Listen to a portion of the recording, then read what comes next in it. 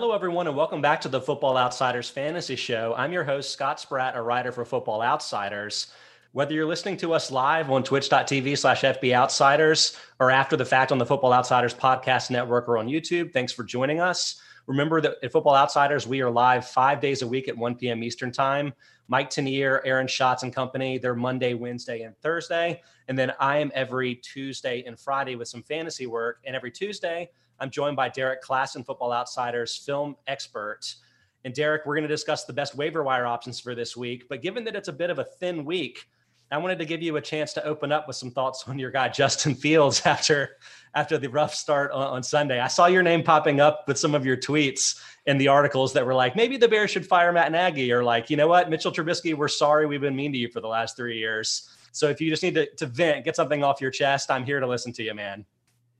That game, I don't want to sound hyperbolic, but I feel like I have to express the way I feel about that game. Mm-hmm. That was one of the worst offensive line performances I've ever seen, both from a schematic standpoint and from just a talent standpoint. I mean, those two tackles, Jesus Christ, that was as bad as they've ever played. Jason Peters was getting beat outside every play. Jermaine Ifedi was getting beat inside every play. Jermaine Ifedi had like a couple of false starts. The interior offensive line wasn't really any better. And then they were constantly in 5-man protections, which, like, sure, it's the NFL. You need to be in 5-man protections a little bit, or to some degree, to like keep things changed up. But like, they just couldn't block in 5-man protection. When they added people on, their chip help wasn't actually any good. The running backs weren't picking up things very effectively, and people just weren't getting open. And, you know, to be fair, Fields did have a couple of plays where he looked like a rookie. Like, there was one play where they had double slants on one side and a stick concept to the other. He probably should have read the stick side, tried to force the inside slant to the other side, and it was an incompletion. So he still had some rookie plays, but like, holy moly, man, that was one of the worst performances from an offense as a whole that I've just ever seen. Well, if it makes you feel better, I haven't dropped Fields in any of my fantasy leagues. So I want to give that to you as a sign of encouragement. But, you know, since it is after week 3, we're heading into week 4, we should probably talk about some of the relevant waiver wire guys for this week's action. So we're going to play our usual Tuesday game where I give you the fab recommendation that I gave in the Football Outsiders waiver wire column, which is either up on footballoutsiders.com right now or will be shortly. And then you can react to them and tell me if I'm too high, too low, or just right with some of your scouting opinions about the players. And Derek, I think we just have to start with Chuba Hubbard, the running back for the Panthers. Unfortunately, Christian McCaffrey suffered a hamstring injury on Thursday night last week. There's actually been a little bit less information about McCaffrey's prognosis than you would expect, given that they had the early game of week 3. But he's not on injured reserve, so you would think maybe it's not going to be a 4 to 6 week absence, but probably going to miss at least a game or two. And maybe I'm hyperbolic here, but I'm saying that you can spend 100% of your fat on Chuba Hubbard, even if it may be a short-term thing. I mean, to me, it's hard to get away from what we saw last year with, one, McCaffrey suffering not hamstring injuries, but different injuries that ended up costing him most of the season. And 2, Mike Davis coming in and playing a lot and being a consistent RB2 when McCaffrey was gone. So like, there's a lot of things that send me down this path, but do you think I'm getting a little bit out of control with the 100% recommendation for Hubbard? I mean, not really. He's a guy who you know he's going to start so long as McCaffrey is out, and he's going to continue to get touches in this offense. In an offense that's been pretty good. Granted, I think they've gotten lucky with some of the defenses that they've faced to this point, but still, they look like they have their stuff together. They have their ducks in a row as an offense, and Hubbard is going to continue to get carries in there. So I don't think I really have anything interesting to say as far as like pushing on the fab recommendation. Like, he's a guy who's going to get his volume, so I think it's totally fine. Just from a scouting perspective, just to, you know, what people should expect from him, he's doesn't have very much wiggle to him. His vision can be kind of up and down, but he's very much a runner who, like, if you can point him in the right direction, or if he gets a little bit of a runway, he has really good speed for a guy who's like 6'1", 210.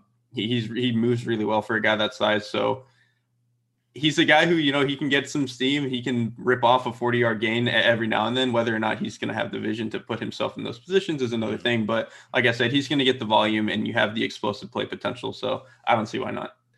So I was looking at our backcast projections. These are the Football Outsiders projections that look at prospect running backs. And by the way, Hubbard was a 4th-round rookie pick this season. So Hubbard was featured in that article, and I was interested to see that he was Batcast's third favorite running back in the class, behind just round one picks Najee Harris and Travis Etienne. And I will say that I think that Batcast may be a little bit too low on the North Carolina prospects. It really gets into the fact of whether running backs see a high percentage of their workload at their schools. And maybe North Carolina just had two really, really good players in Javonte Williams and Michael Carter. But nevertheless, Hubbard graded out really well in there. And I think there's several things in that kind of bode well for his fantasy value this year. You mentioned the speed, the 4.48 40 time, but Hubbard is just kind of a B in every aspect of being a running back in the NFL, something that I think is good for fantasy value, more so than just being really good in any one aspect. But he dominated carries at Oklahoma State. He had a solid 8.3% receiving ratio. He's pretty big, 6'1", 210. So you would think that he could get a heavy amount of the workload. And he did do that after McCaffrey went down last Thursday, playing 55% of offensive snaps versus 15% for Freeman. And so I just think he's going to get the lion's share of work for the Panthers for however long McCaffrey's out.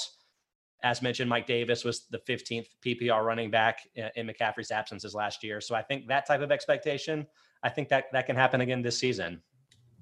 Yeah, and I think to your point with Batcast, like, he probably wasn't actually the third best running back in the class, and the North Carolina guys were better, but he was better than a fourth round pick. And I think he just had like a really weird last season at Oklahoma State between some leg injuries, and he had, some disputes a little bit with the head coach, Mike Gundy, over certain things. So it was kind of just like a weird storm of circumstances for him coming out. Because if he had came out the year before, which I think he could have, he probably would have gone a lot higher. He probably would have gone, second, third round or whatever. So, the Panthers are very lucky they got him where they did, I guess is what I'm trying to say. Well, I have this theory, and I was looking into it in the offseason, and I couldn't prove it historically in any way. But I have this theory that, coaches and teams are catching up to the fact that running backs maybe aren't as valuable as we've traditionally thought they are in football. And I think that running backs are starting to slip in the draft because of that.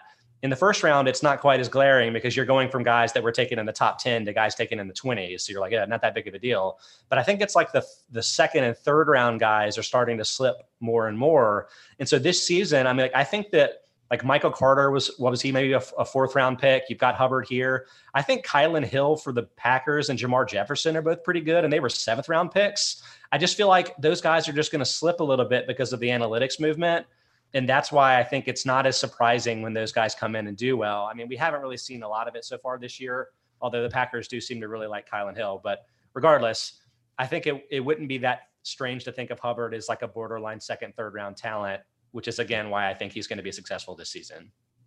Absolutely. And running backs, to me in particular, can fall for like really just weird circumstances or have weird seasons at the end of their career. Kylan Hill's a good example. He kind of like Hubbard, had some disputes with the head coach. I think he had some injury stuff. He ended up opting out at certain points. Like, it was just like a weird mix of circumstances for him to fall the way that he did.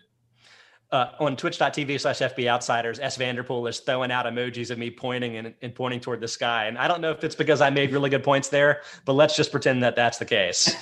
So we'll close it there and move on to some of the other guys, which I have to say, they're not nearly as exciting as Hubbard as options for you in fantasy, but if you need guys, you need guys. And so we need to talk about Zach Moss, running back for the Buffalo Bills. I recommended him as an 8% fab bid.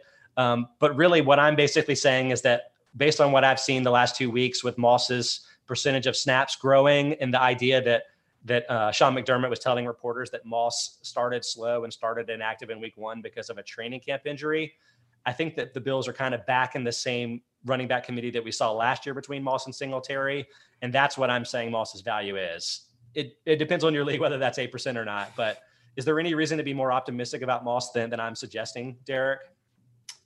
No, I think this is I think this spot is probably about right. And I think the problem with Moss never probably going to fully take over like the workload, because he didn't even do that last year for one. Yeah. But two, like these two running backs complement each other really well. That's actually a good point.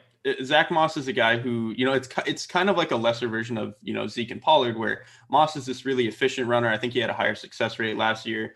He's really good at grinding out yards. He can put his foot in the ground and cut and, get 5 yards up the field, that sort of thing. Whereas Singletary is more kind of hit or miss, but I think you saw even against, I think it was the Dolphins, like Singletary can just rip off big runs, and that's why you have him in there. So I think they have a really nice 1-2 punch there. I think they do like Moss. because the offense as a whole just doesn't really have like consistency in the short area. And I think having a running back who can add that is nice, but I think it's hard to imagine that he's ever going to fully, grow into a bigger workload than he had last year or has so far this year. Yeah. I mean, I've always just been a huge sucker for Singletary, and I swear to all fantasy people reading my content that I'm not going to fall for this for like the 8th time. But Singletary, I've settled on the fact that he's a way better player in real life than he's going to ever be a fantasy player. And it's the combination of two things. One, he's like an avoided tackle machine, which is one of the few stats that I think really represents what a running back is doing himself versus what, say, his blocking is doing for him.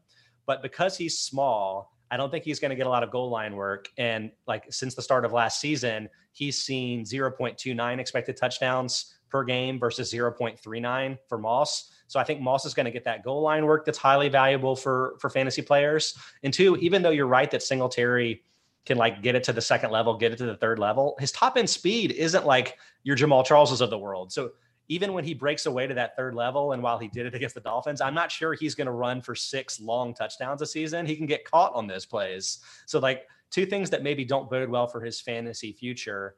But also, like you said, I don't know if that means Moss is necessarily in the best fantasy situation.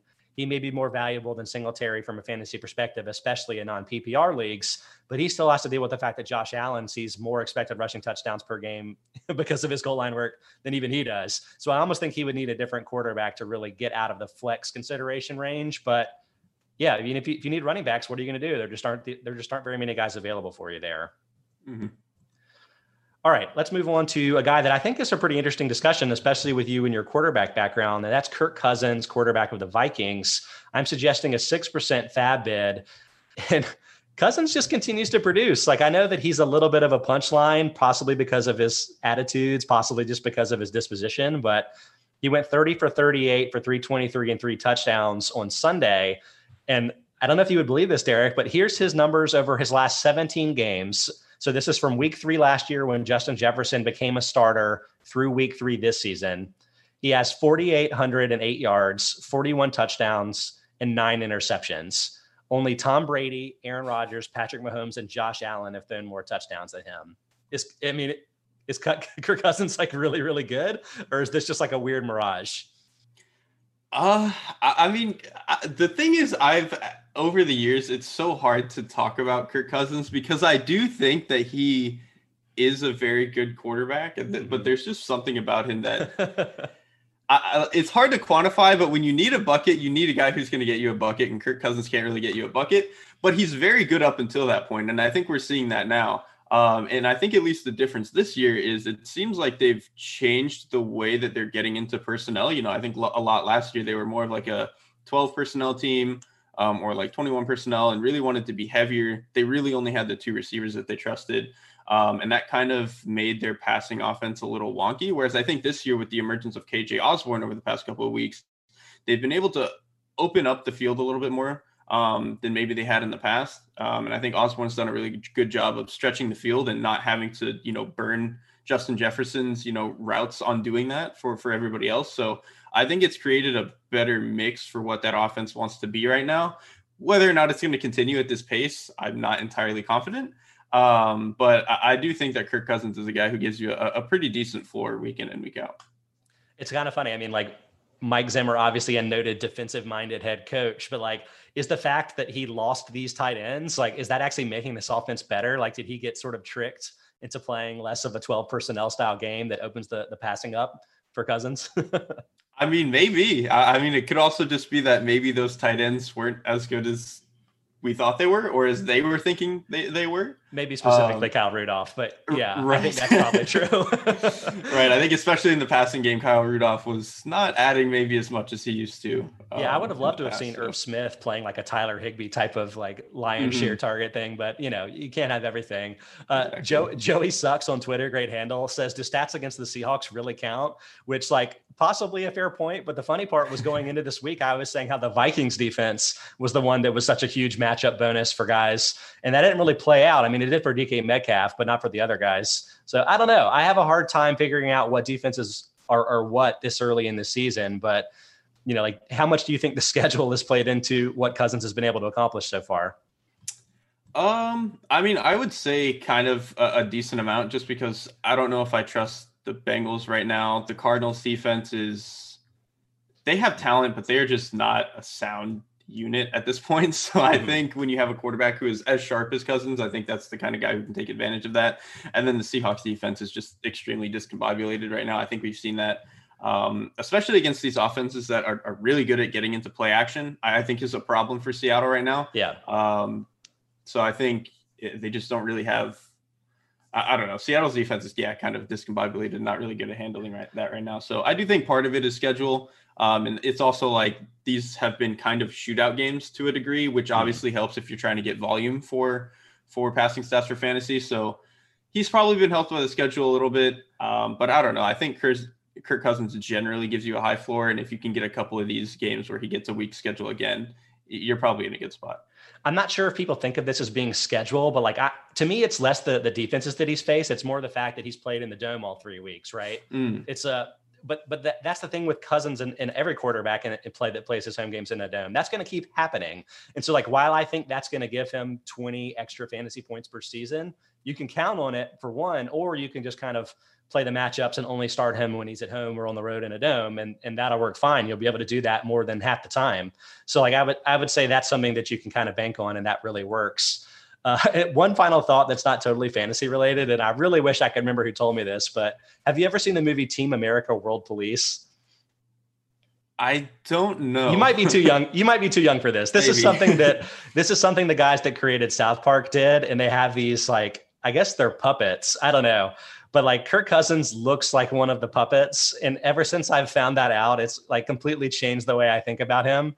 Just the like whole tone of that movie. And I have marionettes. Thanks, Joey Sucks. Thanks for being on top of this. It like really changes how I think about Cousins as like a real human being. It's really funny, but I think it'll help people move beyond the weirdness for Cousins and just embrace the fact that he's a really good fantasy quarterback.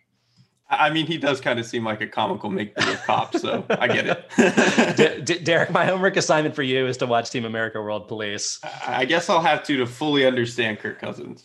All right, let's move on and try to keep this thing a little bit on the rails. But we've got Dalton Schultz as my next guy. Added him to the list, bumped him up to a 6% fab bid after what I saw on Monday night, which included, did I write this down? Yeah, 6 catches for 80 yards and 2 touchdowns, one of which in garbage time. But I think the major point here is that entering the year, I really thought Blake Jarwin was going to reassert himself as the tight end 1 for the Cowboys. He obviously missed all of last year with the torn ACL, but was back and healthy this season. But that hasn't seemed to be the case so far. So what are your thoughts about Schultz compared specifically to Blake Jarwin in the Cowboys offense?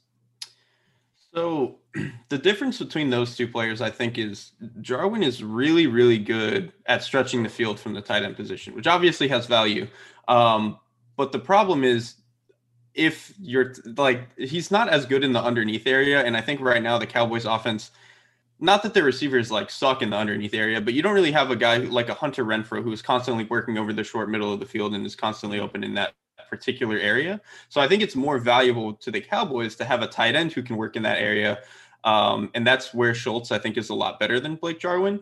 Like I said, Jarwin is really good at stretching the field, and I think he's better than that, than Dalton Schultz. But Schultz is still like good enough, and I think you even saw it in this Eagles game.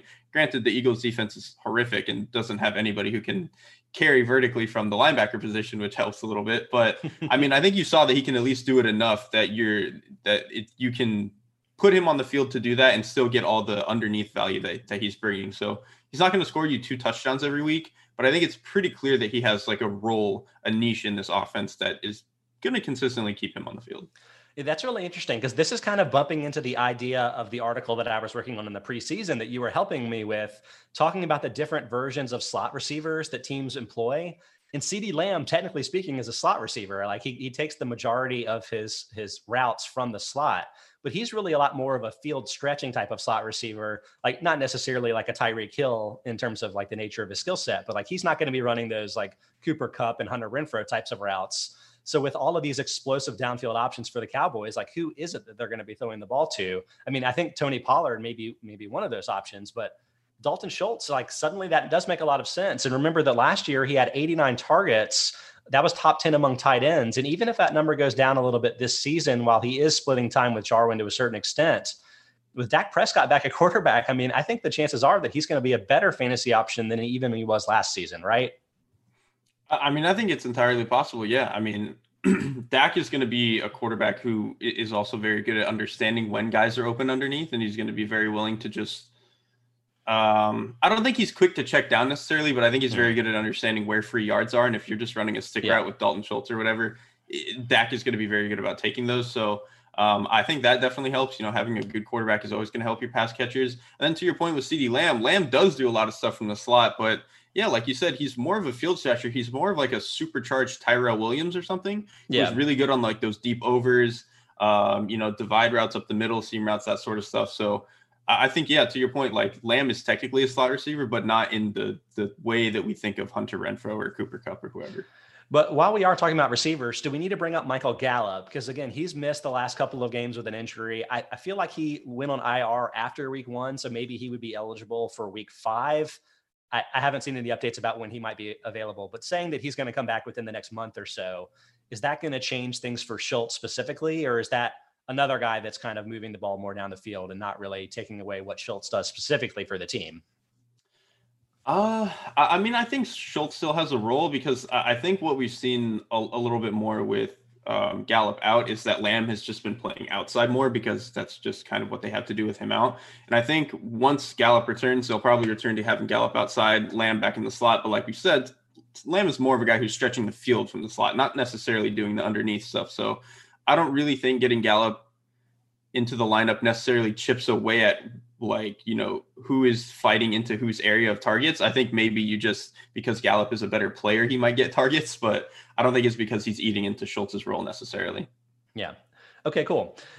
Again, I want to remind everybody that we are live right now on twitch.tv/FB Outsiders. Football Outsiders is Monday through Friday, live from 1 p.m. to 2 p.m. Eastern. Some combination of me, Derek, Aaron Schatz, Mike Tanier, Ian O'Connor. Like we've got all kinds of great content for you every day of the week. So check us out live. Check us out after the fact as well on YouTube and the Football Outsiders Podcast Network.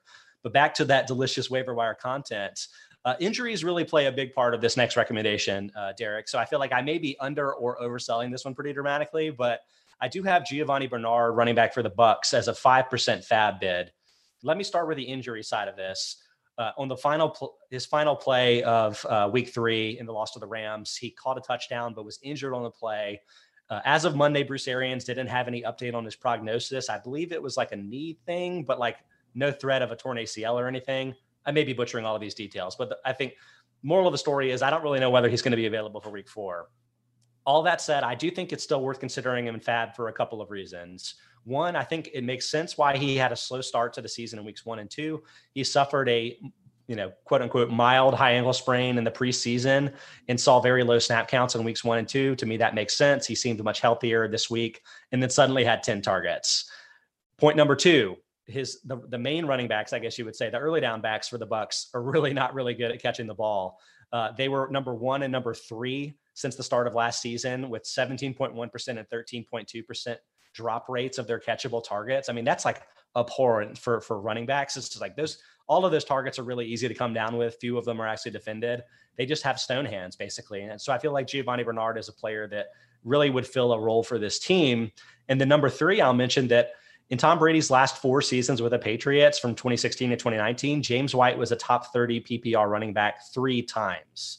So like for me, it's really easy to connect these dots to say that Giovanni Bernard might be quite valuable from a PPR perspective, but I'd love to hear your thoughts, Derek, if this is kind of going the way that I think. No, I mean, I think you have it pretty much dead on. I think, especially in a PPR league, because like you said, the thing is, the Bucs clearly need somebody who can catch the ball out of the backfield, and Fournette and Jones have not done a very good job of that. Mm-hmm. And like you mentioned, it's not like they're doing, some of maybe Nyheim Hines stuff or like old Le'Veon Bell, where they're splitting him out a lot and they're doing these crazy stuff, asking him to run real routes. It's not that. They're catching swings out of the backfield or trying to and not doing it very well. And I think Bernard, well, at this point in his career, is maybe not as dynamic as he maybe used to be in Cincinnati early on. Mm-hmm. He's still a guy who, if you flip it to him on a swing route, on a flat route, a shoot, whatever, he's going to catch the ball and can at least get a handful of yards. And that's something that the Bucs offense just doesn't have right now. They obviously have all the explosive playmakers. They have Gronk over the middle, yada, yada, yada, but they don't really have a consistent check down guy. And I think that's something that he can at least fill into, even if he's not a very good runner at this point. Yeah, Joey Sucks on Twitch says Gio in fantasy is like an ex you hate only a little bit less than yourself, which I'm going to take major exception to this because Gio was an alum of North Carolina. We overlapped a little bit at my alma mater. So how dare you, sir? I love Gio Bernard. And I think that this role, it's asking a little bit less for Bernard. Like, obviously, it never really worked out for him as an every down back, and he may be a little bit undersized for that type of role anyway. But to me, it's just an apples and oranges thing. Like, he was in what I consider to be a pretty bad situation previously in Cincinnati. Now he's in a super role player role that I think can make a lot of sense for the right type of fantasy league. And like kind of digging a bit more into that with James White. Like, I know that you're saying that, well, you know, the Bucs were down in that game. It made sense that Brady was just going to check down a lot to their backs, but White actually saw more targets per game from 2016 to 2019 in Patriots wins than he did in losses. I know it was a little bit of like whack-a-mole trying to figure out the right times to start him, but I think if you, in your deeper formats, just put Bernard in your lineups every week, you're going to have weeks where you get like 8 catches, and that's going to be really beneficial to you. And he's pretty much available everywhere. So I just think it's a worthwhile gamble. Again, kind of circling back to the point that if you need running backs, you just can't find guys that are getting heavy workloads. So you have to kind of work with what's out there. Exactly. And, you know, the one last thing I think I'll say is, like, if you look at just who is in this division, it kind of makes sense. Like, I don't think the Saints defense is particularly great right now. The Panthers tend to do a decent amount of too high stuff, so you're probably going to be able to get a lot of checkdowns. And then the Falcons, God bless them, they're just terrible and they can't tackle. We saw this against the Eagles. Like, if you just flip the ball out shallow and you let guys run, they're going to be able to make plays. And I think Tom Brady is a guy who's going to, you know, take advantage of that. So I think even just from a schedule standpoint, those games that you're going to get is pretty favorable. Now, I will say, I do think game script accounted for the kind of skew in offensive snap share that we saw among the Bucs backs in week 3. Bernard played 45% of offensive snaps. Leonard Fournette played 36%, and Ronald Jones played just 16%. But that being said, Derek, I did want to get your thoughts about Ronald Jones specifically, because I toyed with including him as a potential drop player in my article up on Football Outsiders for the waiver wire. I ended up taking him off because, again, we don't really know what Bernard's health status is going into week 4, but things haven't been going well for him this season, kind of just following along in the press. It sounds like things aren't going well for him in practice necessarily. And Fournette already had probably the more appealing fantasy role as the one of those two players that was ever getting any kind of targets. So, like, what do you make of Jones? Like, is he just a fantasy afterthought at this point? Or do you think the Bucs are going to score so many touchdowns that maybe it's too premature to move on from him? The thing is, I think at this point with Jones, his best trait is obviously that he can be like a home run hitter, right? Yeah. But the problem is he's just not good between the tackles at all at this point in his career, I don't think. Like we mentioned earlier, he's not very comfortable catching passes out of the backfield right now, and he's not a good pass protector. So he doesn't have any of these things that would suggest to you he can consistently stay on the field.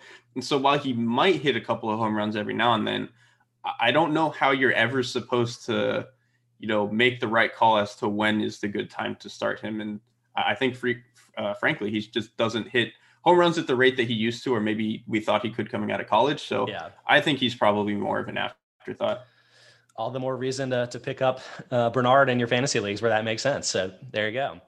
All right, next up, a player that we discussed last week, Derek, Henry Ruggs, wide receiver for the Raiders. I'm recommending him at a 3% bid this week, a little bit down, but in part because, again, if he's still on your wire, I think that probably says a little bit something about your league in terms of depth or in terms of the other players that are in your league and how much they're paying attention. But I continue to like what I'm seeing statistically from Ruggs. 4 catches for 78 yards on 7 targets this week. That target total was tied for the most on the team with Darren Waller. Bryan Edwards is still involved, and I think they're pretty even with snaps share. Edwards may play even a little bit more, and is kind of the build that you might expect would do better from fantasy perspective. But Ruggs has had the higher target share so far this season. He looks more explosive. How would you break this down, and have your thoughts changed at all from what we were talking about last week? So I think he's still kind of going to be this guy who they really, really want to just have stretch the field. But I think last week there was kind of like an illuminating sequence that really led me to believe that the offense and Carr really believe in Ruggs.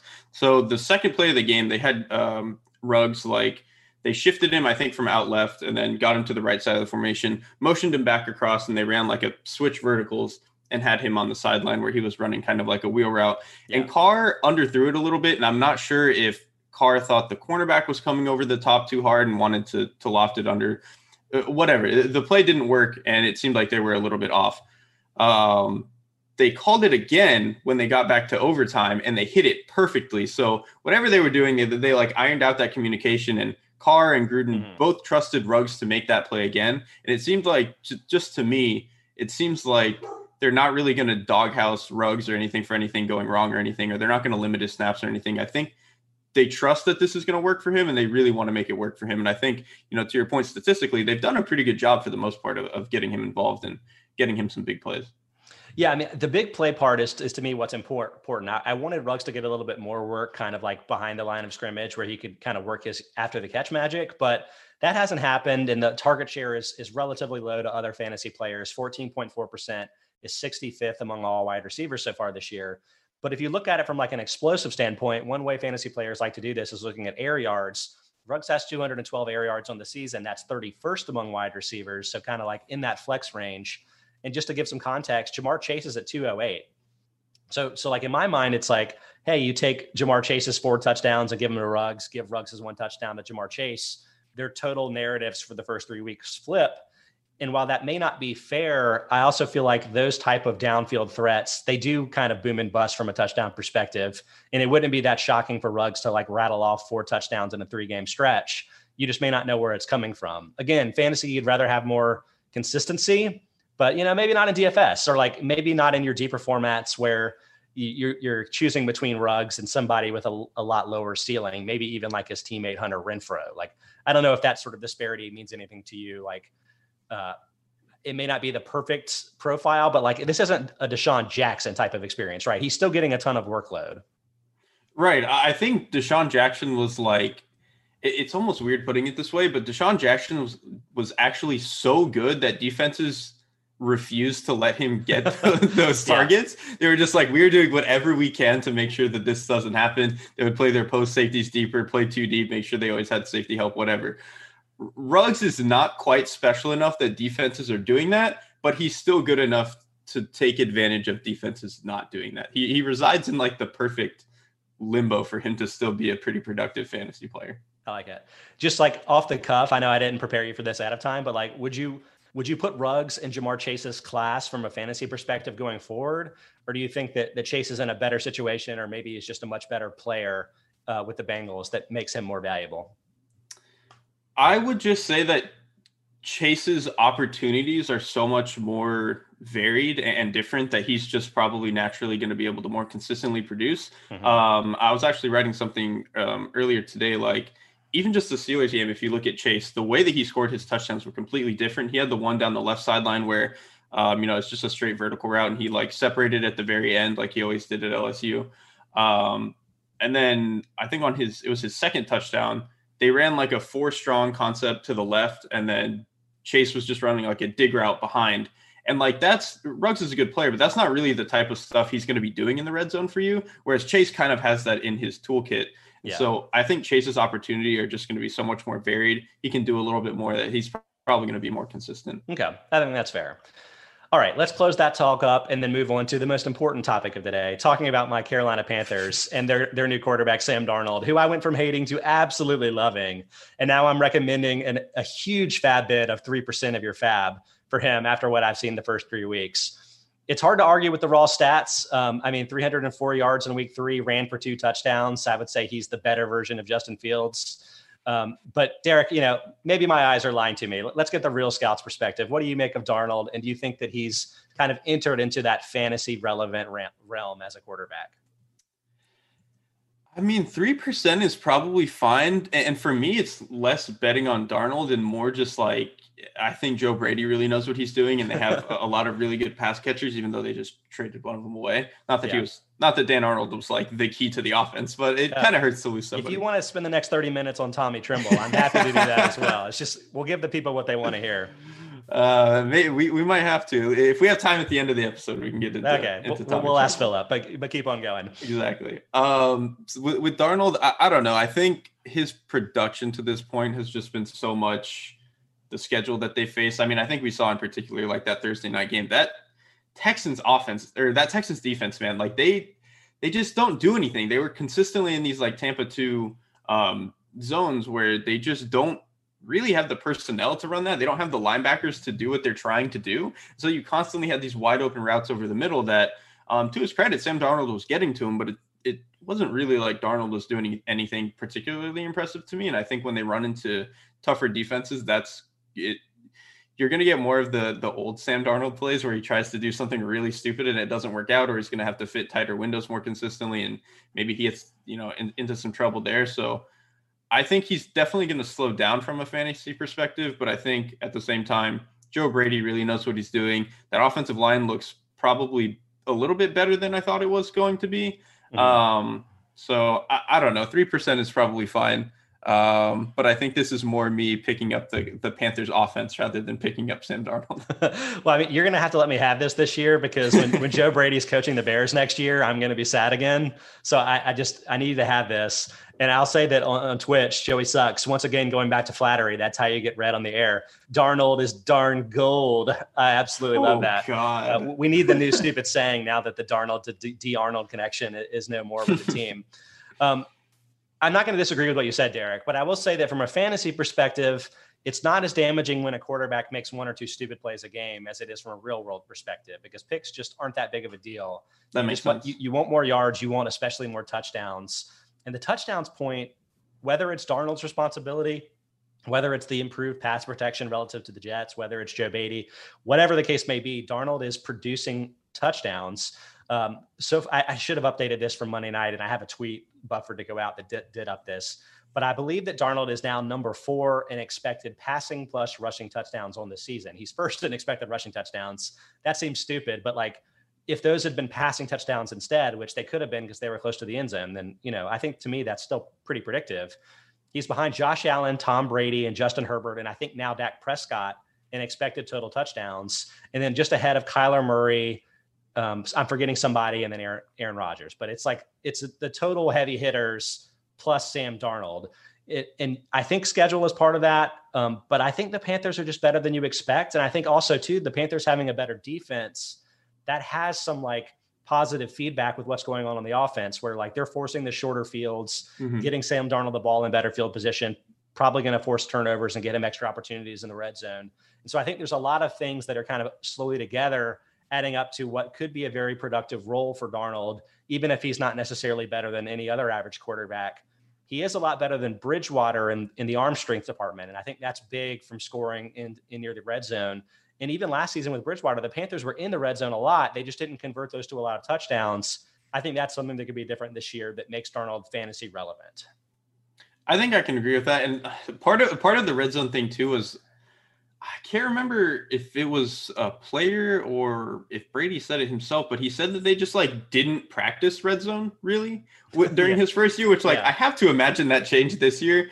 And he, learned what an NFL practice is supposed to look like. And so that's probably helping. But I think the rushing point is actually a really good one that I kind of spaced out on here. Like Darnold is actually he's not, Kyler Murray or Josh Allen, but he's actually a pretty good athlete. And he did a lot of the zone read, arc read type of stuff in college. And I think it's kind of nice that they've incorporated it a little bit into their offense, especially in the red zone. He's not going to get 15 carries a game or whatever, but I think it's definitely something nice that they have in their toolkit that they can use as a changeup. On twitch.tv/FB Outsiders, Useful Baker, who I can only assume is the next iteration of Useful Title, he asked, with McCaffrey out, do you think Darnold's passing numbers will go up more? And I actually think the answer is probably no. Like, I think McCaffrey is such a dangerous passing threat that this is going to probably hurt Darnold, but maybe it'll lead to more touchdown opportunities for Darnold, because I do think McCaffrey was probably going to be the primary red zone scorer. So there's a little bit of yin and yang here. Derek, how would you unpack that? If anything, I think that probably just introduces more volatility, because like you said, like McCaffrey was a really vital part to their passing game. Especially in the underneath area. I mean, I think he was obviously their best guy at that. So I think not having a guy who is just like an automatic 5 yards in that underneath area, I think is going to kind of hurt Darnold.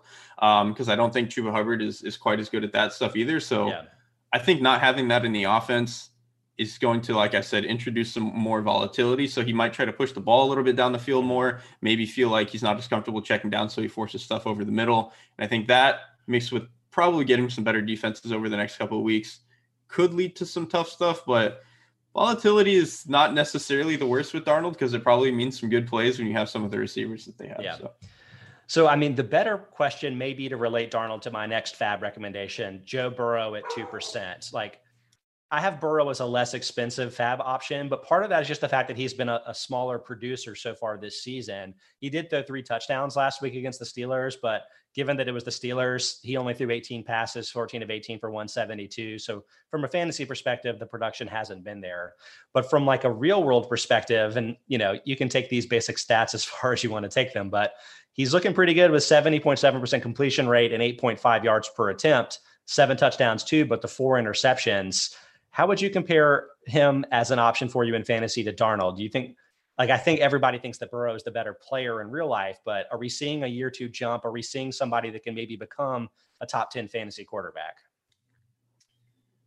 I think at least this year, at least right now, with the way that this Bengals offense is constructed, they are extremely like a matchup team. Okay. Where I think if you get a defense that can't rush the passer, like Pittsburgh couldn't last week because they were down everybody. Like TJ Watt wasn't playing, Alex Highsmith wasn't playing. I think they were missing like Tyson Alualu, Stephen Tuitt is still not back. Like they just didn't have guys to pressure Cincinnati's bad offensive line. And so they didn't have a sack, which it honestly blew my mind. So like Derek, it's the Bengals. Without getting too deep into the weeds and boring people, I had a bug in the projections for week 2, which is like some of our data from our provider changed formats and I screwed up. But regardless, there was a bug that the Bengals ended up giving up 11 sacks in my first run of projections for week 2. And like, I wasn't sure it was a bug. I was like, I don't know, it's the Bears, maybe it'll happen. And they didn't give up a sack in week 3 to the Steelers. It's like a shocking development. Yeah. And like, kind of to your point there, like the Bears were able to get a really bad performance out of Burrow because they can get pressure. Like they have some guys who can rush the passer. I mean, you have Khalil Mack, Robert Quinn's playing well. Some of their interior guys are good. Like, they have guys, and the Steelers just couldn't do that. And they weren't blitzing a whole lot because I think when a team like the Bengals go into empty as much as they do, it can be tricky to blitz because you have wide open space and you're just giving it right to them. So I think that was part of the problem. So I think last week in particular was just like such a perfect matchup for that offense with all the injuries and stuff that Pittsburgh had, that I don't totally buy that that's really what the Bengals offense is going to look like moving forward. I think against any defense that can rush the passer, especially with 4, even at an above average level, is going to give Burrow some problems. Well, honestly, I love what you're saying about matchups, because in general, I think that quarterbacks, you can really play the matchups. And that's something that people don't think about doing as much as I think they should, especially in your shallower fantasy leagues where honestly, guys like Darnold and Burrow tend to just be available. So like if you want to pick them up and start them in the right spots, I think that's totally fair. And I'll point out that Burrow, like we projected that the start of the season was going to be pretty bad. Like we were projecting that he was going to lose 1.2 fantasy points the first 3 weeks because of the schedule. He's played at home against the Vikings. Vikings may not be a world beater defense, but you'd rather face them in the Dome in Minnesota, at least in my mind, than weeks 2 and 3 at Chicago, at Pittsburgh. And what do those 3 teams have in common? They all project to increase interception rate by 10% or more.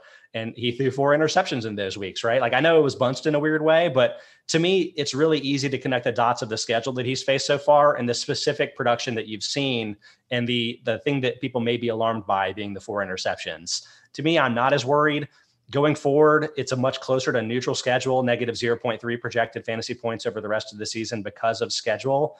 And again, he's going to have the better matchups too. So yeah, I think at the very least, Burrow is somebody that you can kind of pick and choose your spots with. But I also, honestly, I think he's going to have more fantasy value than Sam Darnold over the rest of the season. I just don't think people are going to be valuing him like that based on what they've done so far this season. Mm-hmm. And I will say, even though I'm still a little bit skeptical of Burrow as a fantasy option moving forward, that 3 interception game is like, that's not really what he does. That was such like an aberration. And he deserved to be picked off a few times, of course, and he didn't play very well. But like that particular kind of bad performance isn't really what he tends to look like. So that one you can kind of almost he's not going to throw 3 picks like that again, I don't think. I wish the Bengals had more money. I mean, there's a lot of ways you could go with that, but Burrow is a quarterback that's begging for a dome, in my opinion, and he just doesn't have it, and it's going to lead to some bad spots, and it's going to lead to some bad spots because you're playing in the AFC North, which means you're going to be traveling to Pittsburgh, traveling to Baltimore, some very unfriendly places to play that also may have some bad weather. But I don't know. I think Burrow is really, really good, and maybe that's more me than the public consensus, but I think he's going to have some fantasy value for you this year. Okay. Let's move on to the next guy, Curtis Samuel, wide receiver for the Washington football team.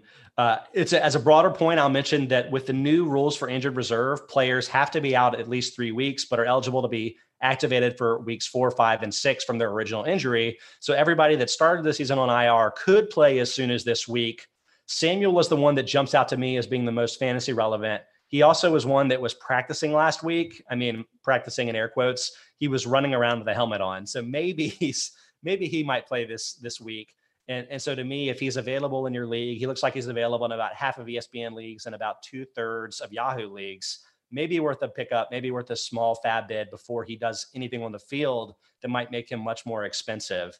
Derek, I don't know if we ever talked about what you thought of Samuel as an addition for Washington this season. Do you generally think he's going to have a good fantasy value for his new team? I think probably not right away. But I think kind of like you mentioned, he's a guy who you would rather take the gamble on now than when he becomes potentially relevant in, I don't know, 4 weeks from now. Okay. And then you have to double or triple whatever your fab bid was as opposed to getting him right now. So I think Samuel's a guy who he's not particularly good at maybe, catching the ball over the middle. He's not your true X, whatever. But he's really good with the ball in his hands. I think you can do a lot of the creative stuff that they've tried to do with J.D. McKissic, and obviously McKissic just isn't a very good player. So I think if you replace those touches with Samuel, and then Samuel can still do pretty good receiver stuff. I think he's a really good route runner. He can get open. He's really good down the field. You kind of have a little bit of versatility with him. So I think he adds a lot of stuff that can kind of open up the offense. And I think once he maybe works out with the quarterback situation a little bit, because I mean their whole deal there is kind of tricky, and I think it might take him a couple of weeks to really get comfortable with Heinicke. So I think it's like a weird situation for the immediate play, but I think to your point, maybe in a month from now he becomes a pretty valuable receiver for you. You can get him on the low right now. Yeah, I think that makes a ton of sense. I think people that probably watch a little bit less Panthers games than I do, and gosh, I can't blame you on that front, but they may be surprised that they think of Samuel as maybe more of a gadget style player based on his early career and just the fact that entering the NFL, he was like, is he a running back or is he a receiver? And like those guys, I think you always are a little leery of from a fantasy perspective. But he has 202 targets over the last 2 seasons. And so I think, as such, I ranked him as a top 30 PPR option in the preseason before I even knew he would miss any time. So I think the opportunities are there. One warning sign is to the fact that like the Ron Rivera, Scott Turner staff was in Carolina before Joe Brady got there for Samuel's last year. And even though Samuel had a similar number of targets in 2019 and 2020, he was a lot better with Brady as his OC than he was with Scott Turner. And Derek, I don't know, this is getting like really heavy into the weeds, but like, is there anything that was different about how the Panthers were using Samuel last year? And can Washington kind of steal that and maybe get more out of Samuel than they were able to get in their first run with the player? I would probably say the biggest difference was just like Teddy was a guy who was very willing to just throw a lot of the shorter stuff. And I think Samuel's really good if you can run a lot of those shorter routes with him and just get the ball in his hand. And I think Bridgewater, especially last year, was a guy who was very willing to just take those yardage. The small problem is like these Washington quarterbacks, like I don't remember who we were talking about beforehand. Maybe it was McKissic. But they're not as willing to do that. I think they're a little bit more willing to push the ball down the field. And like I said, Samuel can do that, but he's not going to do it in the sense of like, running a seam route and he's getting contested over the middle by a safety or whatever. He's more of a guy who I think you want getting as deep as possible. He's not going to get those, 16 to 20 yard deep targets or whatever. He's going to get the 35-yard deep targets. So I think it's just a matter of expectation and what you're trying to get out of him. We were talking about Alex Smith, and is it too late to bring him out of retirement? That 30% running back target rate, that could look really good with Samuel like running around in the backfield. But yeah, I mean, there are things to be scared of, sure. But like, I do think you need to pay attention in fantasy because Washington, I mean, they've been giving De'Ami Brown and Adam Humphries 60% of offensive snaps each week. And I do think Brown can be a very effective long-term player, but he's a later round rookie this year. I just don't think he's ready to contribute in that way. So I think Samuel just has such an enticing role with this team that this could really work out for you in fantasy.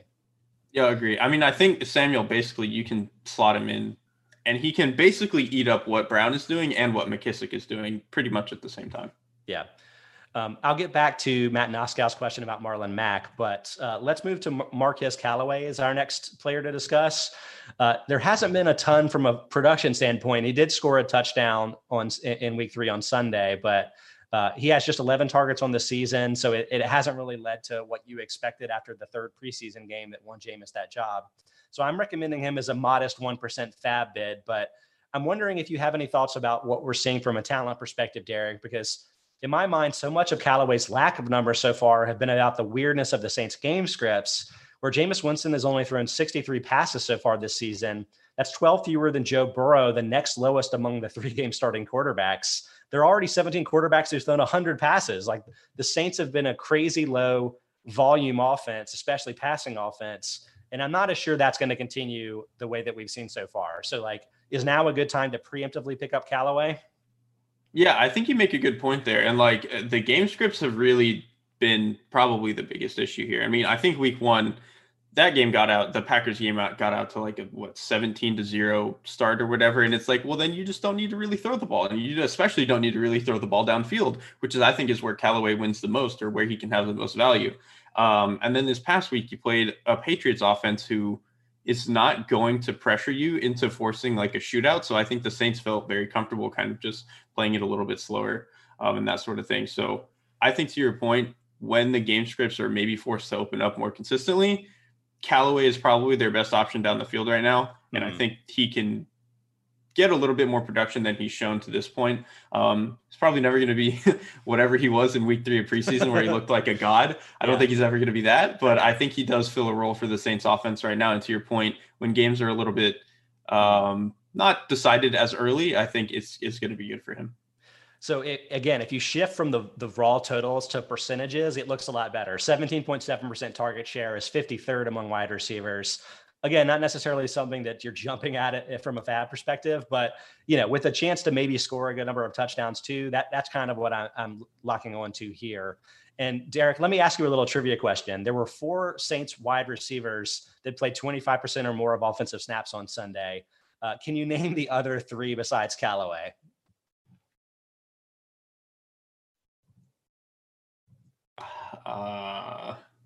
Is Deontay Harris? He's won. He's won 31%. Okay. That's good. The other 2 were actually even harder. I know who one of them is, and it's off the tip of my tongue, and it's really going to irritate me, because I know Mina Kimes was saying the same thing, where she was like, they should have cut this guy. And then let me give you a hint. One of them is perhaps a lacrosse enthusiast. Chris Hogan? Chris Hogan, 26% of offensive snaps. Oh, Jesus. The other guy is former and once again Saints legend Kenny Stills. They signed him, I think, off the street last week, and he played 47% of snaps. That was the second highest among their wide receivers. Like, I know that we may get Traquan Smith back this week. He was one of those early season IR guys. We're going to get Michael Thomas back eventually, probably in the second half of the season. But until we're there, I mean, Callaway's going to be the guy here. And I know that hasn't led to much fantasy production so far, but I think it's worth a gamble if you have the type of bench space to hold him. That's kind of my main point there. Mm-hmm. Okay, we got a couple more guys to hit on before we wrap this thing up. Next up, tight end Evan Ingram. I'm recommending as a 1% fab bid. I was digging into this for the article, but did you know that the New York Giants fans booed Ingram all game? So the guy had his best year, I would say, last year, played all 16 games for the first time, had only he had only fumbled 1 ball in his career entering this season, but comes back after missing the first 2 weeks with a calf injury, fumbles his second catch, and then is getting booed constantly on the field. To me, that's really funny. But I don't know what you make of that. Like, do you think that Ingram has any fantasy value, or are you in the New York media space here? I mean, I think his value is just strictly for filling in for injuries. I don't think it's because he's very good anymore. I don't think it's like he just has. I think his floor is so hard to gauge, and like you mentioned, he has a lot of drops. He's fumbled the ball just now, like after he came back. Like, it just feels like his time there has maybe like there's something just funky about him being there now that I just don't really trust. So I think his value is only as far as the other injuries are there. And I think if some of the other guys are going to be back pretty soon, it's just not even worth entertaining. So we don't really know right now. Sterling Shepard and Darius Slayton both suffered hamstring injuries last week. And if they end up missing time, then I mean, that's going to kind of force the ball, I feel like, to right. Because who else are they going to throw to? Kadarius Toney? Definitely not. And right? I've said before, that's not happening. Yeah. It's not going to be Kadarius Toney. Joe Judge is like, yeah, we may put Toney in the slot instead of Sterling Shepard. Like, throw up that meme from the video game where the guy's hitting the doubt button. Because, like, that's kind of where I am on that. But I think a lot of people may be surprised to learn that Ingram finished fourth among tight ends with 109 targets last season. And again, he did play all 16 games, and that probably says a lot about that. But, like, is he going to have a top 10 volume at the position going forward? I don't know. Maybe he will. Like, to me, this isn't a player that you ignore in fantasy, even if you don't necessarily want to start him this week. To me, there's too much potential volume to just leave him on the wire. Yeah. And I mean, I think even last year, a lot of his volume was just a matter of circumstance too. But I think to both of our points, that's kind of why you're picking up now. It's kind of just a matter of circumstance. Joey Suck says his floor is the basement, and Yusuf Baker says, and it is a dirt floor too. But as a North Carolina alum, let me also mention that maybe the ceiling's the roof. I don't know. Like, I don't know what that means, so it's very possible. One more player that we should discuss before we hit on Matt Noskow's question, Derek, but Rashad Bateman, wide receiver for the Ravens, is a rookie, was a late first-round pick, a player that we discussed in the preseason is thinking that he might have a much brighter NFL future than he showed in college in an offense that didn't really highlight his skill set. But he opened the year, unfortunately, on injured reserve, but is eligible to return as soon as this week. And Ravens head coach John Harbaugh told reporters that was possible, which makes me think that if it's not week 4, it may be week 5. So I'm getting a little bit excited about Bateman. I'm not sure if he's going to be a fantasy asset this season, but Lamar Jackson has really improved his targeting of wide receivers this year, going from a 42.8% target share for wide receivers last year that was dead last among quarterbacks to 55.4% so far this year, which is middle of the pack. I don't know if that's game script. I don't know if Lamar is evolving, but I'd love to get your thoughts on Bateman and just his potential fantasy value in an offense that you wouldn't necessarily think would be good for wide receivers. I actually am probably more excited about him than a couple of the other receivers we've had on here, especially like Curtis Samuel in particular, because I think these are similar situations where they're guys coming off of injury. It might take them a couple of weeks to really get into the offense. It's more of like a long-term play kind of. But I think Bateman, like to your point, one, Lamar Jackson, I think is throwing to his receivers a little bit more right now, which I think to me is less like Lamar Jackson has really stepped up his game or whatever. I think it's just a matter of the personnel that they have. I mean, I think getting Sammy Watkins in there, even though he's not been fantastic, I think he's been a lot more solid than a lot of the other guys that they had last year. And I think Jackson is probably desperately looking for another receiver who is not Marquise Brown. Not that Marquise Brown is terrible and he clearly has value, but he has got to stop dropping passes. And I think with Bateman, that's not going to be as much of an issue. So I think Lamar does want to throw to his receivers more. Just like I said, I think to this point in his career, they haven't really had the guys. And I think Bateman is probably the most talented guy they've ever had, or at least the most complete that they've ever had. And like I said, maybe it takes a couple of weeks for this to really get into high gear, but I think he just brings so much to the table that they don't have right now that I like the gamble on him. Well, I mean, what I was going to say, and this is maybe my amateur eye that you can confirm or deny, but it seems like Marquise Brown and Sammy Watkins are both like more similar types of field stretching receivers where they're great to have to fill a role on an offense, but both of them are a little miscast as a number one wide receiver on a team, right? So like I would see with Bateman maybe running a more full route tree, where one that in a PPR format in particular, where you may see a higher volume, even if you're not getting the same explosive plays down the field that you were with Brown. So to me, that's intriguing, right? Absolutely. And like, I think Sammy Watkins can do a little bit more of like the underneath stuff over the middle of the field, but he's not like your true X where you just line him up and you think he can run a deep comeback or he can run a curl route or he can run a slant route and win it every time. Whereas Bateman, if you trust him to go win on one-on-one, he probably can. He's a really good athlete, and I think he's a better route runner than his college offense really let him show, kind of like you mentioned when we first brought him in. So like I said, I think he just brings something to the table that this Ravens offense really doesn't have right now. Okay. Well, we have one more question to hit on for Matt Noskow. Any recommendations on Marlon Mack? He says, given the trade rumors, is he worth an ad this week? And what teams will likely be in the mix to trade for him? Honestly, I hadn't seen this news. Like, Derek, is this total news to you as well? I also had not seen this. I also really wouldn't be that excited about it unless he lands in a particularly great spot for him. I think he would need an offense that is going to be very willing to bet on him producing explosive gains, because I think he's just not a guy who brings you a very high floor as a runner. I think that's why they tried to move away from him and brought in a guy who's the literal opposite in Jonathan Taylor, who is really good at doing a lot of the consistent stuff well. So I think depending on where he ends up, it's maybe interesting, but I think trying to get out ahead of it is not something I'm particularly interested in, no. I think that's fair. And I would also kind of take this from the Colts angle, that I don't really think he's made much of a difference from like taking away from Jonathan Taylor, for instance, or like impacting Nyheim Hines. Like, to me, I think the Colts did him a solid in giving him a $2 million contract, because like he was supposed to have a bigger role for the team before he blew out his knee. And it was just like really unfortunate timing given his free agent status, and he had never made any money or whatever. So I honestly feel like the Colts were just kind of doing him a solid there.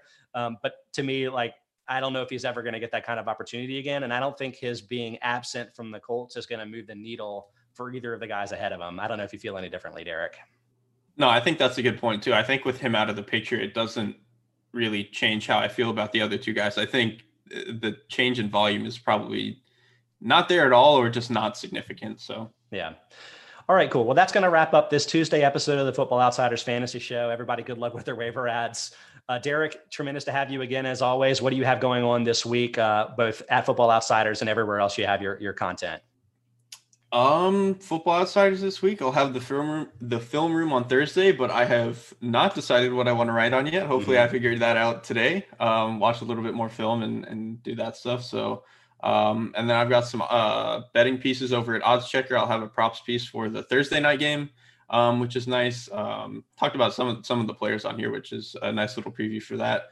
And then we're going to start getting grades in for the Bleacher Report NFL draft stuff that we're doing. So I think we have, I think within the next month or so, we might have some actual content that we can put out and give to you guys. So yeah, everybody check it all out. Derek does great work. Derek, if you need some ideas, I think the people have been clamoring for more Panthers content. So that's always a good thing. Are you the people? Are you the one? we the people type of situation? Quite possibly. I have no further comments on the matter. But again, everybody, thanks so much for listening. If you've been following along on twitch.tv/FB Outsiders, thanks for the chat questions. Everybody, remember, you can jump in and do that as well. But you can also catch us after the fact on YouTube and on the Football Outsiders Podcast Network. Swing back tomorrow to hear Mike Tanier and Aaron Schatz. I think they may have Rivers McCown on tomorrow, but they always have great guests, other Football Outsiders writers and otherwise. And then I'll be back this Friday to preview the games from a fantasy perspective. So I look forward to catching you guys then. Everybody have a great week.